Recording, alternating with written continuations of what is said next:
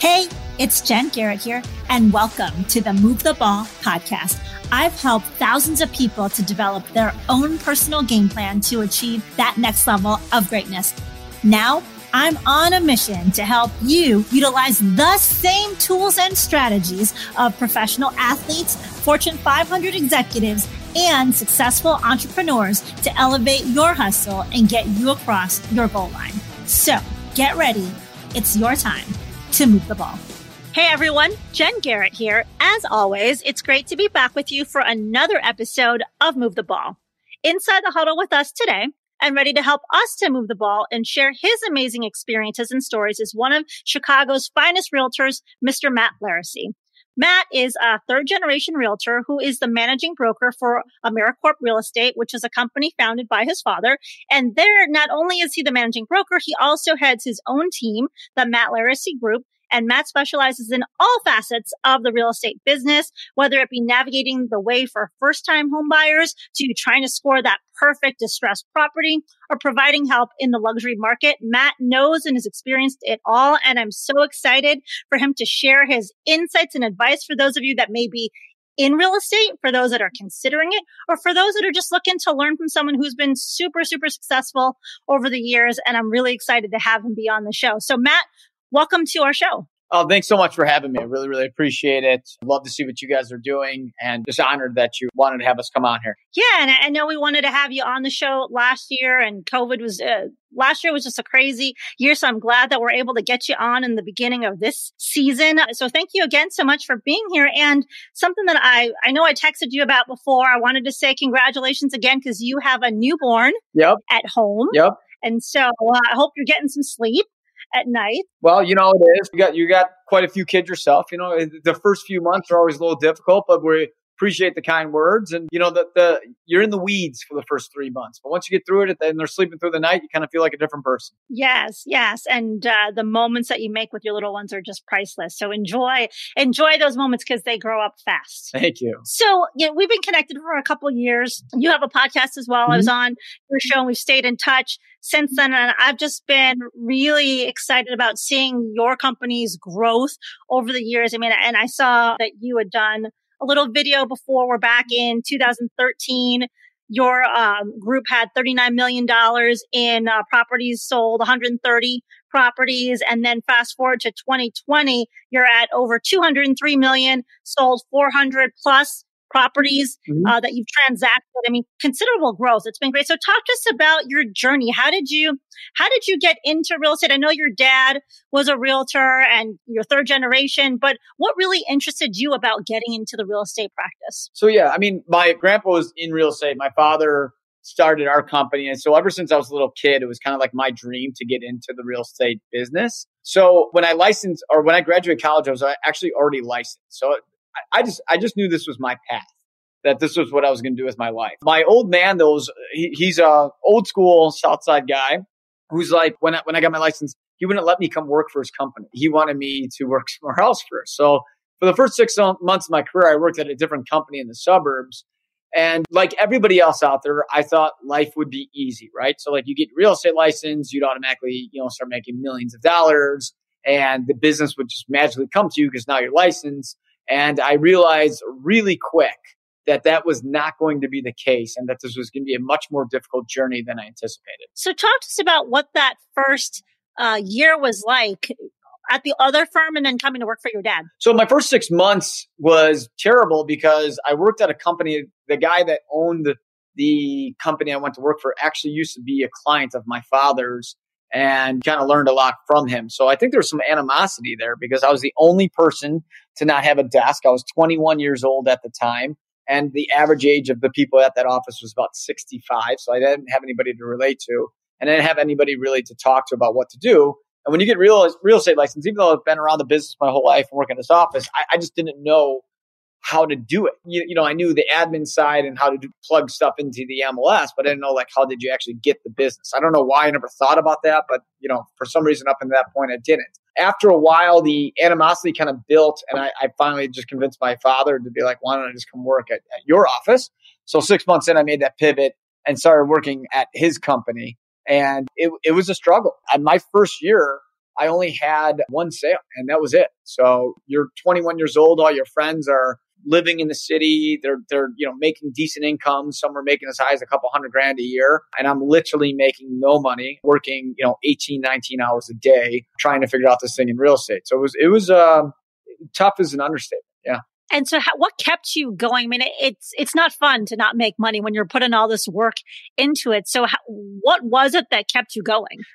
I remember that I would say that those first 2 to 3 years, like my first year, I think I had like one sale. The second year, I think I had like 2 or 3 sales. My third year, I had like maybe 3 or 4 sales total. So like, I remember the first 3 years, I made less than $30,000 my first 3 years total. I mean, that's what we're bringing in a day pretty much right now. So it's kind of like wild when you think of it like that. But I remember that I wanted to quit every day of the week. And it just so happens that when the bubble burst, that was like pretty much 2 years in for me. For people out there that don't know, the real estate bubble burst in 2008 and it became like the worst real estate market of all time. So here I am in 2008, 23 years old, living at my parents' house. I had a long-term girlfriend that dumped me because she didn't think we'd ever amount to anything, and found somebody that was rich and successful. And you're still a young guy, you want to go out and meet people. So, I go out, hang out with my friends in the city and have to sleep on a couch if I ever wanted to go out, and trying to meet people, telling them that like you're 23, living at home, you have no money, and you're trying to start a career in real estate, which is at the time in 2008, like the stupidest thing to ever be involved with. So I kept pushing myself because I know that I didn't want to fail, but I also had a mom who unfortunately passed away not too far after that, but kind of always told me that when it hits, it hits. Anything that's worth getting in life, you have to work for. And there is no such thing as instant gratification. You have to work for it. And I've always been a very, very hard worker. That is one thing about me, is that I do not mind working. I can work 22 hours a day. I don't need sleep. It doesn't bother me to work. But just like everybody, I do like to see a little bit of results. So it was discouraging, but I kind of was motivated by the fact that other people have made it. So why can't I? And I thought if I put in the hours, at some point, this thing has to turn. Gotcha. Well, that's great that you kept that determination, because a lot of people would give up, right? 90% of people give up before they cross the finish line because it's too hard. They get discouraged and they're like, you know what?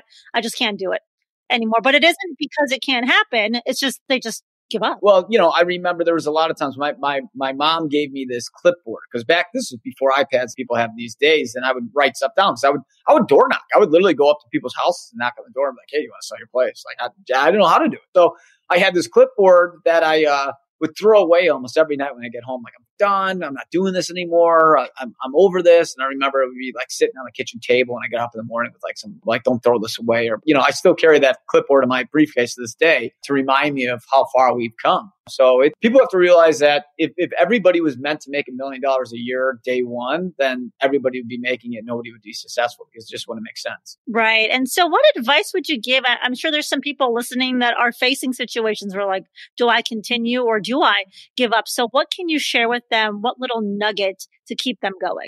I think this applies to any industry, is that you got to keep working and you got to keep moving forward. Like life's going to get you down. It's going to hit you hard. It's how hard can you take that hit and keep moving forward, right? That's what Rocky Balboa said in that movie. I mean, I think about that quote all the time, because it's something that I've always thought about. Because the reality is that you need to learn what you're doing at your job first, no matter what job it is, and then take that and then use that to become successful. In every career, I mean, I hate to say it, but college doesn't really prepare you for the actual job you have, right? When you're in a job, that's when you learn about that particular job. College may prepare you to have some skills to maybe understand the job better, but too many people think they're going to, find a job at X company and magically just master it and make millions. And I think the best advice I could give you is that figure out the job that you have and actually figure out exactly what you're doing. Like for me, I took those first 3 or 4 years I was flat broke. And the thing that I kept telling myself is like, this is like a college education for my job, that I have to just kind of like grasp all the information like Hungry Hippo and just like learn, so that when the market turns or I become better at my job, I can answer every single thing about the market and know everything about the business. And that's how I became successful, as I learned the job. Too many people, no matter what job they get, they don't learn the job. They just try to get rich quick and then just like are immediately looking then to retire. Talk to us about what was that first moment that you really are like, yes, I'm on to something. It's finally happening. What was that first transaction or that experience that you went through that really got you excited about all of the hard work that you've been putting in over the last few years? I'd never really had that aha moment. The reality is that like I used to, like in '08, which was again the bottom, that's when I decided to pivot again. So my father's company's on the south side of Chicago. We're a blue collar family. That's just kind of like how it was. And I decided in '08 that I didn't want to sell in the suburbs or in the south side of the city. I wanted to sell downtown. That's where my motivation was. I'm a high energy guy. I love the high rises. I love the big city. So in '08, I took the company downtown without a dollar in my pocket. And I said that I'm going to make it here. And I didn't know what River North was or Streeterville or Gold Coast or South. I had no idea that these things were even different neighborhoods. I really didn't. Southside guys we're not as educated about the downtowns as other people are. So what I would do is I would come down here and I would literally with a map, like a hand map, because again, cell phones really weren't connected to the internet that much back then, and draw out the different areas to understand where the areas were. And I'd walk into every building, kind of teach myself that. So my quote unquote aha moment was more or less just like putting in the hours every day until I finally got a grasp of it. And after a certain point, I kind of started to realize like, hey, I think I might be onto something here because I'm starting to really understand and process information a lot quicker than I think my competitors were. And I like that you recognize that maybe you should pivot and try something different because especially as entrepreneurs, that's a huge part of the journey is recognizing when to pivot to try to make some things happen versus staying in the same path that you're on before where there may not be a market opportunity or there might be too much competition or whatever it is. But sometimes we do have to pivot or your product just isn't what the market needs, right? In certain cases. And so pivoting is such an important part of being successful. I was looking at myself and wanting to be honest with myself is who did I really want to be, right? And I knew that I always really wanted to be in the downtown markets, but I was trying to maybe make our family happier by being more in the suburbs, but it wasn't what I wanted. It's what like they wanted. And the minute I kind of realized that like, you do have to be selfish sometimes and do what you want, because if you do what you want and you're passionate about it, success will come if you put in the hours. I think too many people, I think I read a statistic one time that like 70 some odd % of people don't like what they do. How can you ever be truly good at something if you don't really even like what you're doing? Right. I think there's so many people that feel like they have to settle for a job versus going after what they're truly passionate about. I remember for years I had been thinking about maybe one day I'll go off and do my own thing, but I was always a corporate person. I enjoyed corporate, but sometimes you wonder about other things. And a good friend of mine was like, yeah, you could hang up your own shingle because I am a lawyer. He's like, start your own law practice. And he's like, what you should really do is go into patent law because I have 2 engineering undergrads, so I could do patent law. And I'm like, I have no interest in patent law. I just don't. I took patent law classes in school. I did well in some of them. I sucked at patent drafting. It's not my thing and I wouldn't enjoy it. And he's like, yeah, but you could make a lot of money. And I'm like, yeah, but I'm not going to be happy. He's like, just, you do it for 5 years, you make a ton of money and then you can go off and do something else. And I was like, yeah, what happens when I die in year 3? Trying to get to year 5, right? I mean, you never know. Tomorrow's not guaranteed. And exactly. I just refuse to spend my time doing something that I just don't enjoy. Exactly. And that's, and I think that's a problem that a lot of people fall into and they just are doing it for somebody else or to please somebody else. And it ends up getting people put in a rut. Yes, very much so. So, my book, Move the Ball, was all about how you take football principles and apply it off the field to be successful. So in the show, I like to throw in some sports references and analogies. And so what I want to do is ask you a question about in business, in football, in life, sometimes we fumble the ball. Can you talk to us about a time where you fumbled the ball and how did you bounce back from that? Man, I fumble the ball all the time. I mean, I'm a human being. I make mistakes every day. And I'm never one that's too big to tell you that I made the mistake. I will always own the mistake when I make it. But I remember that the year we went 69 million to 105 million, we made a big jump that year. And we were about 2 years into the team. And I just remember that there was just too much. I was one person trying to do so much at one time. And I think there was probably some clients during that time that I may not have serviced as well as I would in today's day. I think I fell into that category of when you start to become super successful, you kind of lose sight of yourself for a minute. Some people lose sight of themselves for a lifetime. They become somebody else. They become condescending. They become too big for everybody else. And I'm not saying I was like completely there at that point, but I think I was one of the people at that point that had to tell everybody that I did everything. You're at that point where you're starting to become successful. You don't want anybody else that works with you to get that success with you. You want to kind of try to take all the reins. And I think I fumbled the ball in trying to not only do too much as one person, but also try to take too much credit, which maybe not be able to distribute the power evenly. So like letting go, I think, was one of the biggest things that helped me get even farther. Is the minute I realized that like, I don't need to tell everybody that I did this or I did this. It's a compliment to say you have a great team. It's a compliment to say you have a great assistant or a great agent or something like that. And I think a lot of people, when you start to get very successful, you kind of forget that. You kind of forget that you need to make sure that there's other people there to support you, but also make sure that they're the ones that are getting some credit and success for it. You don't need to tell everybody that it's all you. And I think during that year, I can remember pretty clearly that I've definitely made some mistakes that I reflected on. And I pivoted and changed it pretty quickly. So talk to us about team for a minute, because you bring up an important point. It's not just about you, and you need to kind of keep your ego in check and remember that it's not just about you. And being successful does require having a great team. And I mean, there are times when we are successful on our own, but many times we have people around us that are helping us, whether it is a formal team in a business setting or just people in life that are helping us. And so talk to us about, as you built your team, what were some of the things that you looked for, the qualities obviously they had to have real estate licenses, right? That's the minimum, but there's so many realtors out there. So what did you look for as you brought people into your team? Work ethic is number one. To me, I believe life is meant for work, not for pleasure. And I totally realize that 99.9% of people think that's crazy. But I do believe in everybody that works for me should be a workhorse. And two is undying loyalty. In my business, it's very cutthroat and everybody will screw everybody over for $1. So I figured if you are extremely hardworking and you are a loyal individual, I could help mold you into the best version of yourself. But if you don't have those two characteristics, you really have no use for me and trying to build a business.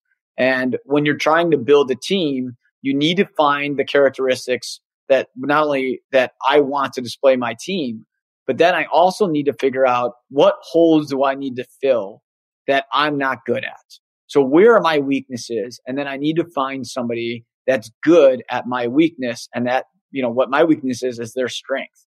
So it's like, you want to talk about a football reference, right? Like Tom Brady can't win on his own. He's the greatest quarterback ever, but if it's just the quarterback out there, he's not any good. If he doesn't have an offensive line to protect him, to be able to have the time to throw the ball, Tom's not going to be any good. So it's like us. It's like, for me, it's like, hey, maybe I'm the best quarterback, but my assistant may be that offensive line that's going to help alleviate me, to give me the moment to be able to be out in the field to do my job to sell. But like the problem is too many people don't see that. And I think if you're honest with yourself, you need to write down what your weaknesses are. And when you're interviewing, figure out the characteristics you want and figure out who's got the strengths to fill those holes in your weakness. Absolutely. And sometimes in business, we pick up the wrong people on our roster. And I think it's important too. You try to build this great team, and sometimes it doesn't always work out. And you have to have that courage to say, you know what, this isn't a fit, and we're going to have to make some changes, some moves. That's what football teams and other sporting teams do, right? They make trades. I mean, there's a number of other reasons why they might do that too, not just from a fit standpoint. But is there a time that you've had to make that call over the years where you've had to let somebody go because it just wasn't the good fit for your team? I've made some terrible hires. I've made a lot of bad hires. And for anybody out there that's listening, I think you'll know when you hire somebody, in your gut when you're interviewing if they're a good fit or not. And sometimes you either need somebody so badly that you want it to work, or like you just really want it to work bad and that they're not the fit, but you hire them anyways. And every bad hire I've had was because of that. And I'm a big believer in connections. So if somebody knows me through somebody, or they're a friend of a friend, et cetera, so then I would hire them even though I know they weren't right. And then the bad thing is like you just have that feeling in your stomach that it's not going to work, but you try to bury it down and not pay attention to it. But it always comes back to bite you. And the best advice I can give you is when you have a bad egg in your team, you got to cut the head off right away. I mean, I remember I fired a girl on December 23rd, and everybody in the office said I was such an ass for doing it. But the way I looked at it is that this person was a poison in our group, and they just weren't doing good. and it wasn't a good fit. And I literally couldn't sit there another day because it was negatively impacting the business. And it didn't matter to me what time of the year it was. This is a business that I'm running. It's a business decision. You can't get emotional or feel bad about it if you're running a business, when the decision comes, you have to get good at firing people. And I would say the two mistakes I've made is either hiring people when I know that they weren't a good fit, or two, hanging on to that employee for too long. Those are two problems I've had. Each time it's worked against me, but I have learned a lot from it. Now I know what to look for when I'm hiring. I'm glad you mentioned that, like, you have to know when to let go of those employees or team members, because I've worked with a number of small business owners and medium-sized businesses, and they'll come to me and they'll talk about individuals in their organization, and I tell them the same thing. You got to make the tough call, if it's not working out. And depending on the industry you're in, I mean, you may have to have some documentation and performance management stuff in place, but you have to have the courage. You can't let that poor performance or that toxic person continue, because it really, as you mentioned, poisons, right, the rest of the group. So you have to have that courage to say, you know what? Okay, I'm gonna make the tough call. Any business owner knows that firing is not easy. I mean, these people's livelihood depends on you, and you're still a human, and you got emotions running. So it's never an easy thing. And I know this sounds terrible, but after you do the first or second firing, it does get easier, because you can see that you're running a business, and in order for the business to run on all cylinders, you need the best people. And if you don't have the best people, you're not delivering a good product. And if you don't have a good product, you're going to be out of business before you know it. Unfortunately, you have to get good at understanding of when to hire and when to fire. And if you don't have that trait, your business won't succeed. One other thing I think is important is it doesn't have to be a hostile relationship either, or a hostile situation, meaning that somebody may be a great person and have great skill set. It's just not the right fit for your organization. So you let them go, but you can also, again, depending on the relationship you have with that person, to help them find, there are people in your network that that might need their skill set, you can try to place them in something better too. That's a better fit for everybody. Right. So it's not just this, you got to be cutthroat and cut the ties and say, no, you're not cutting it for me. Maybe there's somewhere you can help them. I still write letters for the people that I let go when they're job interviewing, and I always take the call and give high words. I just think that's the right thing to do in general. And maybe I sound a little more cutthroat than I meant, but what I meant is more or less like, you just have to know when to fire somebody. But it's never good to leave on a bad footing with somebody. I mean, at the end of the day, people are still people, and you got to treat everybody the way that you would like to be treated. I'm just saying, in a business sense, you got to know when you got to move on with the business. Absolutely. Yep. Completely agree.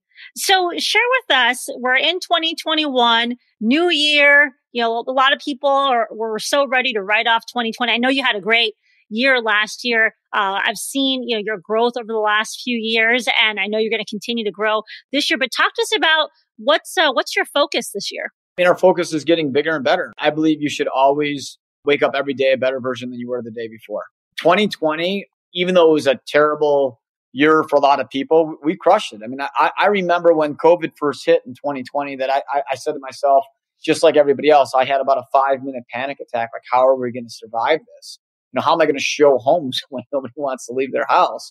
And I said, I'm not going to let this get me down, and I'm going to succeed. And we had our best year ever. And as we head into 2021, I took all the lessons I learned from 2020, and I'm going to use those to my advantage. And I looked at all the weaknesses we had. I spent all of November, December looking at all the weaknesses my company has and what can we do to do better. We rebranded our entire company. Going into 2021, we became a totally different rebrand of our company. We refreshed everything. I had the greatest year of my career in 2020. Let's be better next year. Let's change this. I don't care how much it costs to do it. If we're going to succeed and push this even further, we're going to have to change things up. And a lot of people get content. They use last year's success and they just kind of coast on that till it's over. And then they try to kind of pivot and make a change later on. And I thought, hey, we're riding a high now.